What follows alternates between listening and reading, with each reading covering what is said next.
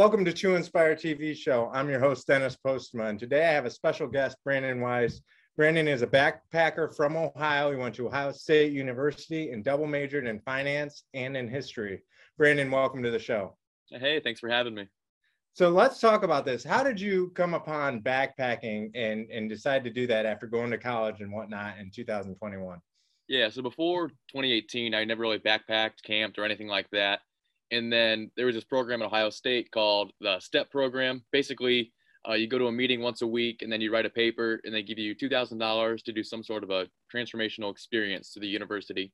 So I did that, and I didn't really know what I wanted to do with the money. And then I got this email about a trip that they offered. Allegedly, it was the hardest experience that OSU offered. And I was like, that sounds interesting.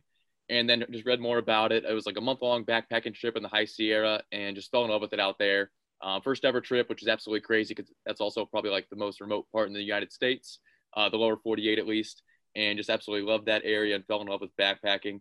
And then after that, kind of was getting more into like the through hiking mindset of like doing one of the long trails, and kind of eventually like set my mind to doing like 3 long trails. I was going to do them one each summer, kind of like a more normal person would do. That's a much more reasonable undertaking. Right. Still difficult, but a little more reasonable to try to do each trail in 5 to 6 months rather than squeeze them all in 1 year. So I was planning on doing the PCT, the Pacific Crest Trail, in 2020, but had to cancel it because of the pandemic. So then, like everybody else in quarantine, had way too much time to think. So, I started to have this idea, well, what if I do 2 of them in 1 year, and then I can do the third one the year after that, and then that's still only like taking 2 years off of my career. So I could still squeeze that into the 2-year time, or the 2-year time frame that I was hoping for. And that was my plan for about an hour. And I was like, well, if I'm already doing 2 of them, I might as well throw the third one on there. And then like started to do a little bit more research into it. Found like a couple people, like 10 people had done it before, so it wasn't impossible. And then basically it just became an obsession after that. So is that what encouraged you to do the third one in the same calendar year, where you're like, you know what, if only 10 people have done it, I might as well, if I'm already taking 2, I might as well take that extra step and be like one of the elite and just go for it? Pretty much. It started out as like a time efficiency thing, like, trying to save time, do them all in 1 year. Then after that, like the idea of the challenge, and then like the challenge, I just became obsessed with that idea of trying to become one of the few people that had done it. That's awesome. That's so, like, with backpacking, when it comes to backpacking, I think like backpacking in Europe, I don't have a lot of experience. So I was so excited to interview and like just hear more about it anyway, because it just sounds like, I know it's great for the mind, but what do you think as far as, was it more physically or mentally challenging, taxing like a hike for 30 days or for 30 miles every day through the mountains? What was worse? Yeah, I don't know. It's definitely a tough question. I feel like most people probably say it's like 90% mental, but I'm not sure if I'd go that high. Just because like the physical aspect like cannot be overlooked. It was so crazy, like what I put my body through. So I'd say it was probably 50-50, but at the same time, they were so intertwined. It was almost as if they were one and the same, because, if my body was hurting, that's all I would think about all day. And then it become like the mental game also of like, okay, I have athlete's foot right now. Every single step I'm taking feels like I'm stepping in shards of glass. I could do 20 miles today, but then how much more that messed me up for the next week. Whereas if I take a rest day, that'll help me recover a little bit, but then I know I should still be covering miles. So it's a constant battle of trying to do as much as possible, but also trying to sustain myself to be able to finish the whole year. Wow. And what is the average? So what is, I guess, if there is such a thing, what is a normal day as far as miles that most people try to accomplish when they do like a single backpack hike? Mm-hmm. I can't say exactly because I haven't done a normal one yet. Yeah. But, I think most people probably start out in the 5 to 10 mile a day range and then work up to probably 18 to 20 most of the time, probably. Wow. That's wild. So tell us, going through that and looking back through your experience, tell us a little bit about your worst day that you had on it when you were hiking. Yeah, there were definitely a few contenders, but the worst one was definitely my second night in New Mexico. So this is right after I coming off the Appalachian Trail in winter. I was so happy to head south and get to some warmer weather, and the desert where it's going to be dry. It's not supposed to rain, not supposed to snow, anything like that.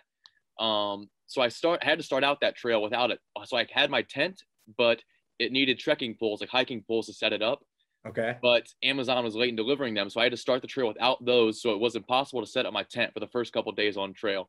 But I looked at the weather, 0% chance of rain every day. It's New Mexico. It's going to be fine. It's the desert. It doesn't rain. And then, of course, the second night on trail, it gets to be like 6:30. I start to see a bunch of clouds rolling in, and I don't like the look of it. So I get all my rain gear out. I get everything set up, and I hiked till like 8:30 or 9. It still hasn't rained yet, but I'm getting ready to go to bed for the night. So I'm just cowboy camping under the stars. So I just lay out all my stuff on the ground, and as soon as my head hits the pillow, I feel a rain drop on my forehead. Okay, I guess we're doing this. So I pack up all my stuff, get hiking again. So at least it's in my backpack where it has a rain cover on it, so everything's just not gonna get soaked.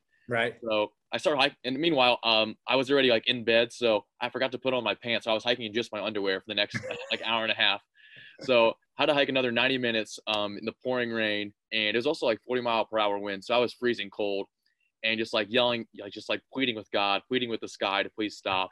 And after 90 minutes of that, it did stop again. So I set up camp again, found this little like wash where both sides were covered so I could get some protection from the wind. So I set up camp there. Same thing, laid everything out again, headed the pillow. Within 5 minutes, it started raining. But I was like, nope, I'm not doing this again. I was so dead tired. That was like a 30-mile day, and I was still getting used to that desert terrain. So I was like, I was so tired, I can't get up and move again. It's the desert. It's not going to rain that long. And then, so I took out my tent and just laid it over top of me. And then it proceeded to rain for the next 6 hours. And I just felt every single raindrop just hit my body. And it was so cold. I'm honestly a little bit surprised I didn't get hypothermia because it was only like 36 degrees and super windy. And I was soaking wet. Oh my gosh. And you're not getting any rest, right? Because you probably didn't sleep at all with that rain hitting you. So did you even feel any recovery the next day after that? No, I had to wait to get moving the next morning till like 9 because then the sun came out, warmed up a little bit, so I felt a little bit better. But like I was just still, obviously I slept like maybe 5 minutes, so I was so groggy, and I limped like 7 miles to the nearest road. And then fortunately, the guy that dropped me off to start that trail lived on that road like 12 miles east. So he's like, if you need any help, just come back here. I'll help you out. So I got really lucky that he was around. So I started walking down towards his house, and actually he was coming back from getting groceries. So he picked me up, and I went to his house, got everything dried out. But yeah, it was just all I could think about at that moment was just all I wanted to do was get dry because everything was so wet and so cold. Yeah, because what's protocol for that? Like you probably don't have a ton of clothes because you're trying to fit as much in the backpack, right? Mm-hmm. So when your stuff's soaked, that's a nightmare, right? Yeah, you really can't do anything. I mean, obviously the best scenario is get into a town, find a dryer or something. But even if I did that, the whole year, at least in the summer months, all I was carrying was the clothes on my body. So even when I went into town, I couldn't do laundry because I didn't have anything to wear while I would have been doing laundry. So yeah. Like you could throw a towel or something around you while it's drying. Yeah. Wow. That's pretty okay. Well, knowing that, tell me a little bit about what your best day was like in comparison. It's funny because like looking back now, some of my favorite memories are also like just terribly bad days, but they're just fun to look back on. But I will say probably my favorite one was up in Montana, the Scapegoat Wilderness. So the days before this, I was like pretty unhappy. The terrain was all like the whole area was burnt. The whole days was all day walking in burnt valleys. There's overgrowth everywhere. It was hard to follow the trail just because there was so much undergrowth that was recovering from the burnt forest. There was like hard to tell where the trail was. So I was just really upset for a few days, and finally got to this area that was just like a ridge walk for 30 or 40 miles straight, and just on both sides of me I could see I don't know 20, 30 miles away, which is also rare because basically the whole time I was in Montana, the whole Montana-Idaho border was on fire. So the smoke from that was like the skies were hazy all the time. This day was actually clear, and it's hard to put into words why it was so great, but it's just I just found myself like smiling all day just out of nowhere because I was so happy. It's the little things that you appreciate, like being able to find the trail and be able to see where you're going for a little ways, That's good. That's a humbling experience, I'm sure. So do they have markers or anything like that? Or is it just you just going for the trail, or how often are those? Yeah, it depends a lot on the trails. Like the Appalachian Trail, it'd be about impossible to get lost. It's so well maintained and taken care of.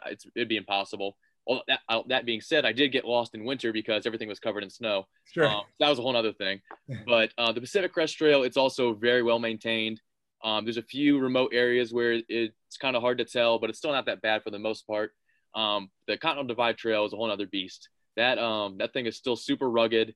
It's not real well taken care of just because it doesn't have the infrastructure around it yet. So it's still pretty rugged, pretty hard to tell where you're going a lot of the times, but that kind of just adds to the fun a little bit. Wow. So walk me through like what it takes, because we also do a motivational show. So walk me through what it takes mentally on those days. I know the day with the rain and whatnot. Walk me through what that takes. Do you read proper books, or what is it that, like, because I think of like my worst surgery, right? I think of going back and just being like giving myself pep talks and motivational speeches, and like, day 16 in the hospital talking to myself. What allowed you to dig deep, and what did you rely on in those moments? Yeah, it's funny. Like when somebody is completely focused on one thing and that's all they think about, it's crazy how much we're capable of. This whole year, my only thought was to finish all these three trails in this one year. So like that thought never wavered. I didn't even think about, like, the thought of quitting never crossed my mind until I was in Oregon and one of my friends texted me just like randomly, like, "Hey, have you ever thought about quitting so far this year?" And I was like, "Now that you mention it, no, I haven't." Even though there was like so many awful days where the thought of like quitting or giving up never even crossed my mind. For me, so when I started out, my first day was probably my like scariest, or I don't know, most insecure day, I guess I would say, because all I was thinking about was, oh my gosh, I have 8,000 miles to go this year. How the hell am I going to do this? What did I get myself into? Right. I'm going to tell all these people I failed. What am I doing? But then after that first day, I just broke it down into 2 or 3 day stretches. Just get to this next point. Just get to this next town. Get to this next food resupply. And then as long as I kept it in those short increments and just basically stayed focused on my goal for the year, I don't know. I never even really had to think about like trying to draw deep, because it was just like, it was I don't know, my drive was always there. Like it never even thought like the thought of like slowing down or stopping, taking rest days. I don't know. It didn't really cross my mind too much. That's awesome. That's awesome. I love that, because I think of that, every journey starts with a single step. That's so, it's cliche, but it's so true with, I think of that every time, like I'm shoveling snow, or every time I'm cleaning, don't look at the end. Think about, Mm-hmm. okay, if I do this amount, like you said, 2 to 3 days, that's awesome. So what kind of animals, did you have any animal encounters, and what? Oh yeah, quite a few. Basically, I think I saw about every animal in North America, or at least in the U.S., that I could think of, other than maybe like a pronghorn, an armadillo, and a scorpion. Other than those, I saw like everything. I saw about 10 black bears, one grizzly bear, one mountain lion. That was after dark, so that wasn't very fun. One wolf, about 8 or 10 moose, and then like tons of marmots, tons of elk, tons of antelope, and just like, I don't know, so many cool animals, and even found like discovered a couple new ones that I didn't know existed, like a coatimundi, which is kind of like a raccoon-looking desert, like a desert raccoon kind of. I don't know, just very like cool animals I didn't even know existed before. Wow. So what was your scariest moment, and were you ever like afraid for your life? Or, I mean, a Uh, mountain lion at night probably wasn't that fun, like you yeah. said, but So I would say I was feared for my life twice, but it wasn't the mountain lion. But the mountain lion was very scary, because like when I saw it, it was in a pretty narrow canyon, probably only like 50 yards wide, and it was after dark. And I saw, like, first I just saw this pair of eyes like 30 yards away, and then like as my eyes adjusted a little bit more, I saw like a slender body, and I realized it was a mountain lion. I was like, oh, okay, here we go. And then like, we just stared at each other for like 5 seconds before it just like took off in a split second, and it was so fast. But then for the next 3 hours, I was just looking behind me every 30 seconds to make sure I wasn't being followed. Um, so that one was kind of scary, but I actually feared for my life twice. The first one was in New Mexico. And both times were just me being stupid. The first time, so I was supposed to go up, climb up this mesa, which is basically kind of like a short, flat mountain. yeah. And I didn't realize it till after I had walked along it for like a quarter or half mile, and I was still at the bottom. And I realized I was supposed to be at the top, and I was like, I don't want to go backwards. I'll just climb the side of this thing real quick. So I climb up like 200 feet in the air, and I'm at the very top. And I just to pull myself up that last little stretch, I grab onto this big rock to pull myself up. And as I'm like pulling myself up on top of it, the rock separates from the dirt and starts to fall. So instantly, I start to like lean backwards, and like my momentum's carrying me backwards. And I'm like, oh, this is not good. This is not good. But then like I managed to like regain my balance, and this is all happening like a half-second time frame. But then after I regain my balance, all I can think of is the rock is going to fall like right immediately on my foot. So, but also can't move my foot because I'm so unstable. If I did that, I probably would have fallen backwards. So I just like close my eyes, grit my teeth, and I'm like, oh, this is gonna break my foot. This is gonna break my foot. But then like I hear it like hit another big rock. It couldn't have been more than 2 inches to the right of my foot, and just let out like a huge sigh of relief. And then took about 10 minutes to move up that last 4 feet after that. I'll bet. Yeah. Careful. Oh my gosh, that would be terrifying. And how high up were you when that happened? That was probably like 200 feet in the air. Oh my gosh. Yeah, that would definitely do it. You're like broken foot, or the alternative is not good. So Yeah. Yeah. And I mean, also in the desert, New Mexico, hardly anybody's out there. And I was out there super early for the CDT. So no other hikers really out there yet either. At least not many. So I don't even know when somebody would have came. So good thing that turned out well. yeah, somebody was looking out for you, that's for sure. Yeah. So tell me any other scary stories that you want to talk about? Yeah, there's one more. This was definitely the most scared I've been in my entire life. In Wyoming, in the Wind River Range, which is also probably like either tied for the top, my favorite or my second favorite place in the U.S. after the High Sierra. The Wind River Range was just amazing and really not that popular, which is incredible for how beautiful it is. But in there, I took an alternate route off of the Continental Divide Trail to go to a high mountain pass and just get some beautiful views over some alpine lakes.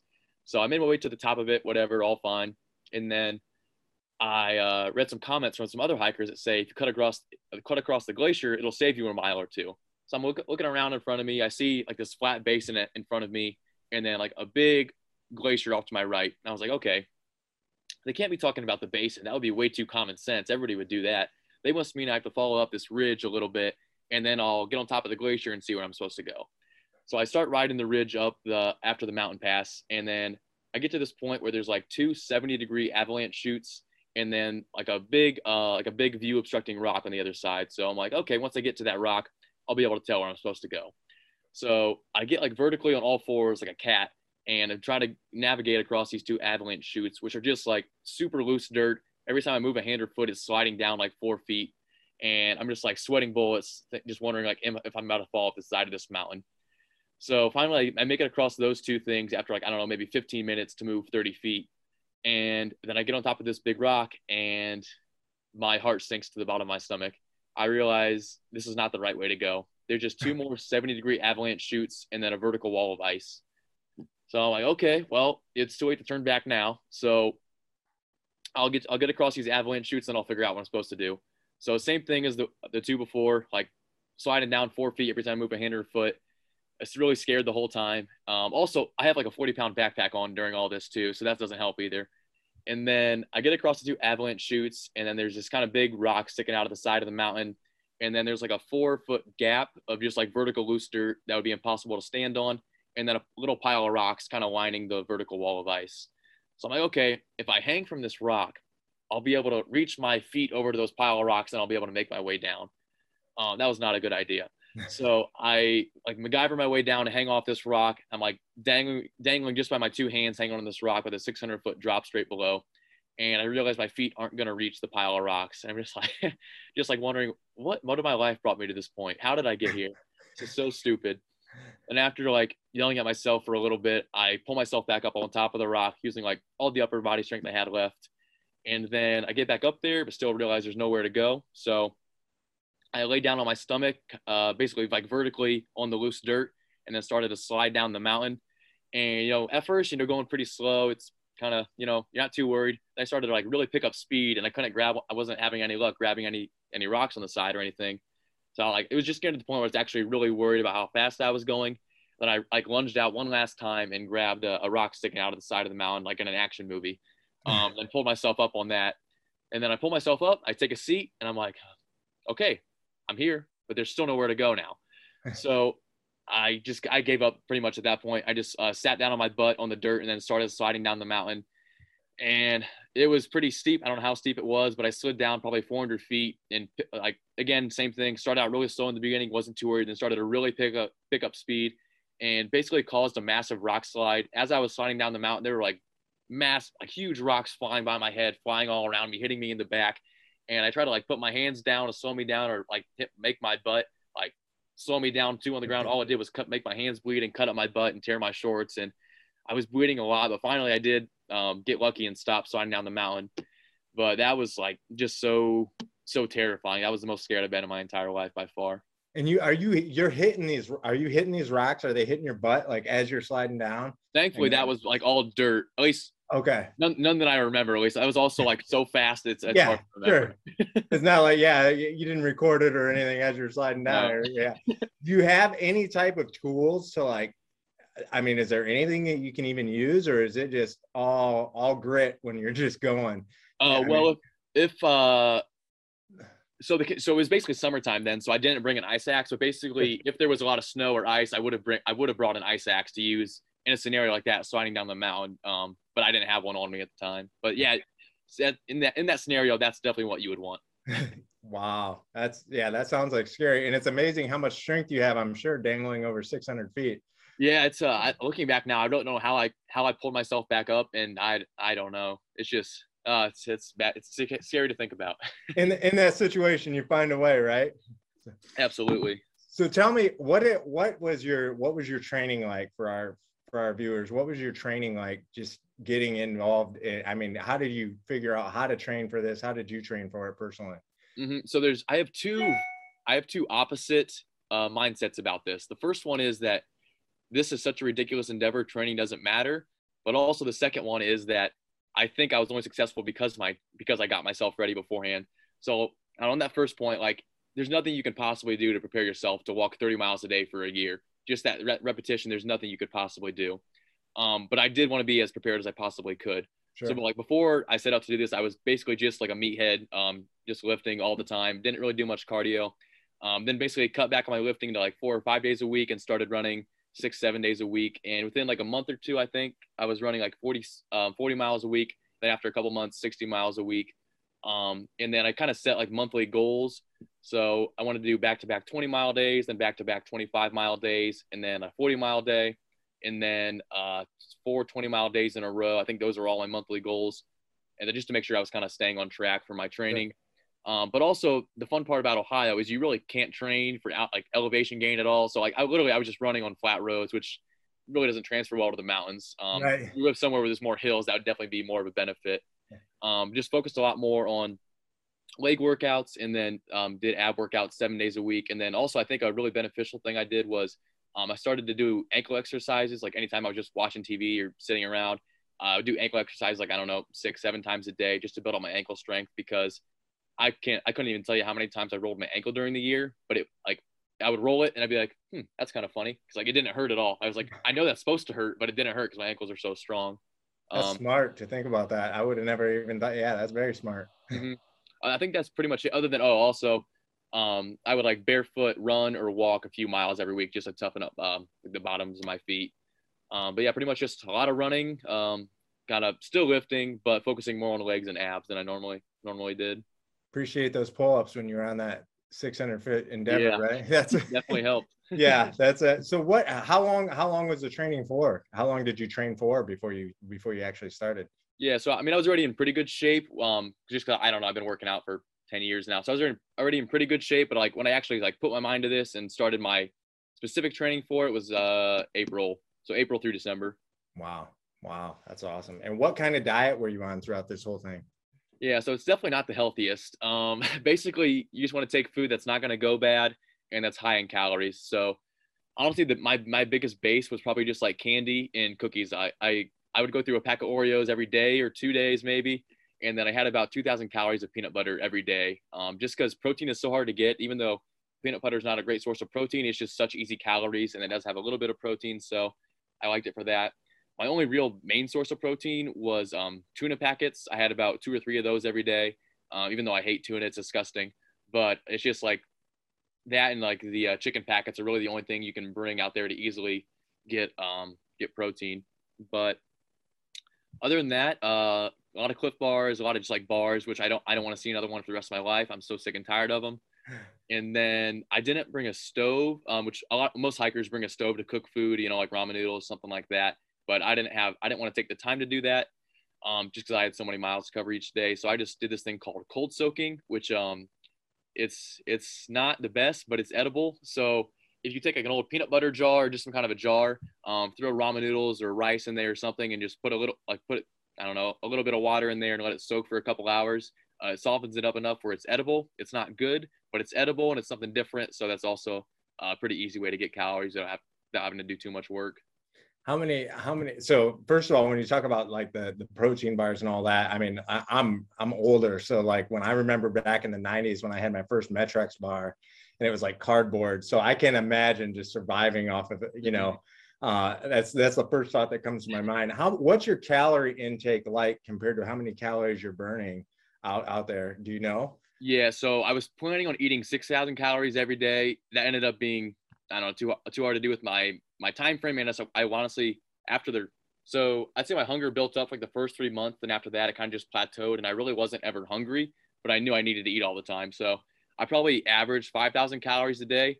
How many I was burning, it was definitely more than that because I was down at my worst. I was down 43 pounds on the year. And then after that, I got really scared and started like kind of changing the way I carried my food. I started carrying less food out and then just binge eating more while I was in towns. And then I got back up to 185. So I like where I hovered around most of the year, I was down 30 pounds from when I left. My worst was down 42 pounds, which was scary. Yeah. Oh man. Yeah. Again, that I lost weight the wrong way when I had some health issues, and that's a scary way of losing it. It's not a lot different than when you're doing it when you're lifting or you're doing cardio. Yeah, absolutely. It's not one of the, everybody's always like, oh, that's a great way to do it. No, Nope. it's freaky. Yeah. Yeah, I get it. So what did you feel like when you finished? It's funny because so there were so many different finish points throughout the year because I had 3 different trails, and then also I only hiked the Pacific Crest Trail all the way through. I had to split up the Appalachian Trail because when I got up to Vermont in winter, it was just the snow was still ridiculous. So I had to switch to a different one and come back and finish that later. So there were so many different finish points that I don't know if it diminished them, but they all felt weird. They all didn't feel like I thought they would. So like when I finished at my first finish was at the Canadian border of the Pacific Crest Trail. I got there and like I was happy to be there because I'd been thinking about that day for months, but it wasn't, I don't know, it wasn't the all-encompassing feeling I thought it would be. Because like when we got there, my first thought was, okay, now we got to walk 30 miles backwards. I got to get on the CDT in a few days. I got to keep my schedule going. Like that was my first thought. It wasn't even like joy, which was weird. Also, such a short victory. exactly. And also, it was even a shorter victory because I turned on my sat phone, and then the guy that was supposed to pick us up told us they closed the road 30 miles back because of a fire. So we actually had to like do like an extra 20 miles to get back to civilization. But that was a whole other thing. But then when I actually finished everything at the Appalachian Trail on the Appalachian Trail in Vermont, it was actually kind of a perfect ending. So when I got back to the point where I flipped off of the Appalachian Trail in March, I actually did an extra 50 because it was just a random road crossing, which I thought would be kind of a boring ending. So I did an extra 50 miles to end on top of a mountain, a Stratton Mountain in Vermont, which I thought, there's a cool fire tower there. It'll be a cool ending for the year. And then I got there and it was raining. Visibility was about 10 feet. And it was like the perfect end of the Appalachian Trail. And when I got there, it still wasn't that euphoric feeling I was expecting.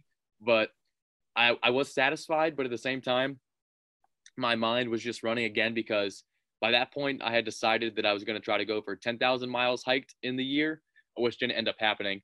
But my mind was already racing to, okay, I need to get to Arizona in a couple of days. I need to start this next trail. I need to get the next thing going. I need to stay on track. So all the time, my mind was just running on what was the next step, what was the next thing I needed to think about, focus on. So there wasn't really I don't know, an absolute victory feeling that I expected. But even like coming home now, it still doesn't feel real. Like it still seems like so crazy that I did that all last year. That's awesome. And so what is next for Horsepower? What is next for Brandon? Yeah, the trail name Horsepower. I love it. Mm-hmm. So what's next for Brandon? Are you going to write a book? Are you going to talk about this even more? This is so exciting to me. Yeah. So I'm working on a book right now. Hopefully have the first draft finished in a week or two. And then I don't know, I'll be leaving in a couple months again to basically hike the summer months, a lot less miles this year, a lot more reasonable pace. But basically I'll be hiking again these summer months. A little bit all over, a little bit in the Southeast, a little bit in the Pacific Northwest. But then coming back home probably after September, October-ish, and then hoping to get the book published and done by the end of the year. But yeah, that's the plan. Tremendous. So how does everybody get a hold of you now if they want to follow you and see what you're doing? Yeah, so the best way would probably just be on Instagram. That's really the only thing I use. That's just going to be at natural horsepower. And yeah, that's about it for right now.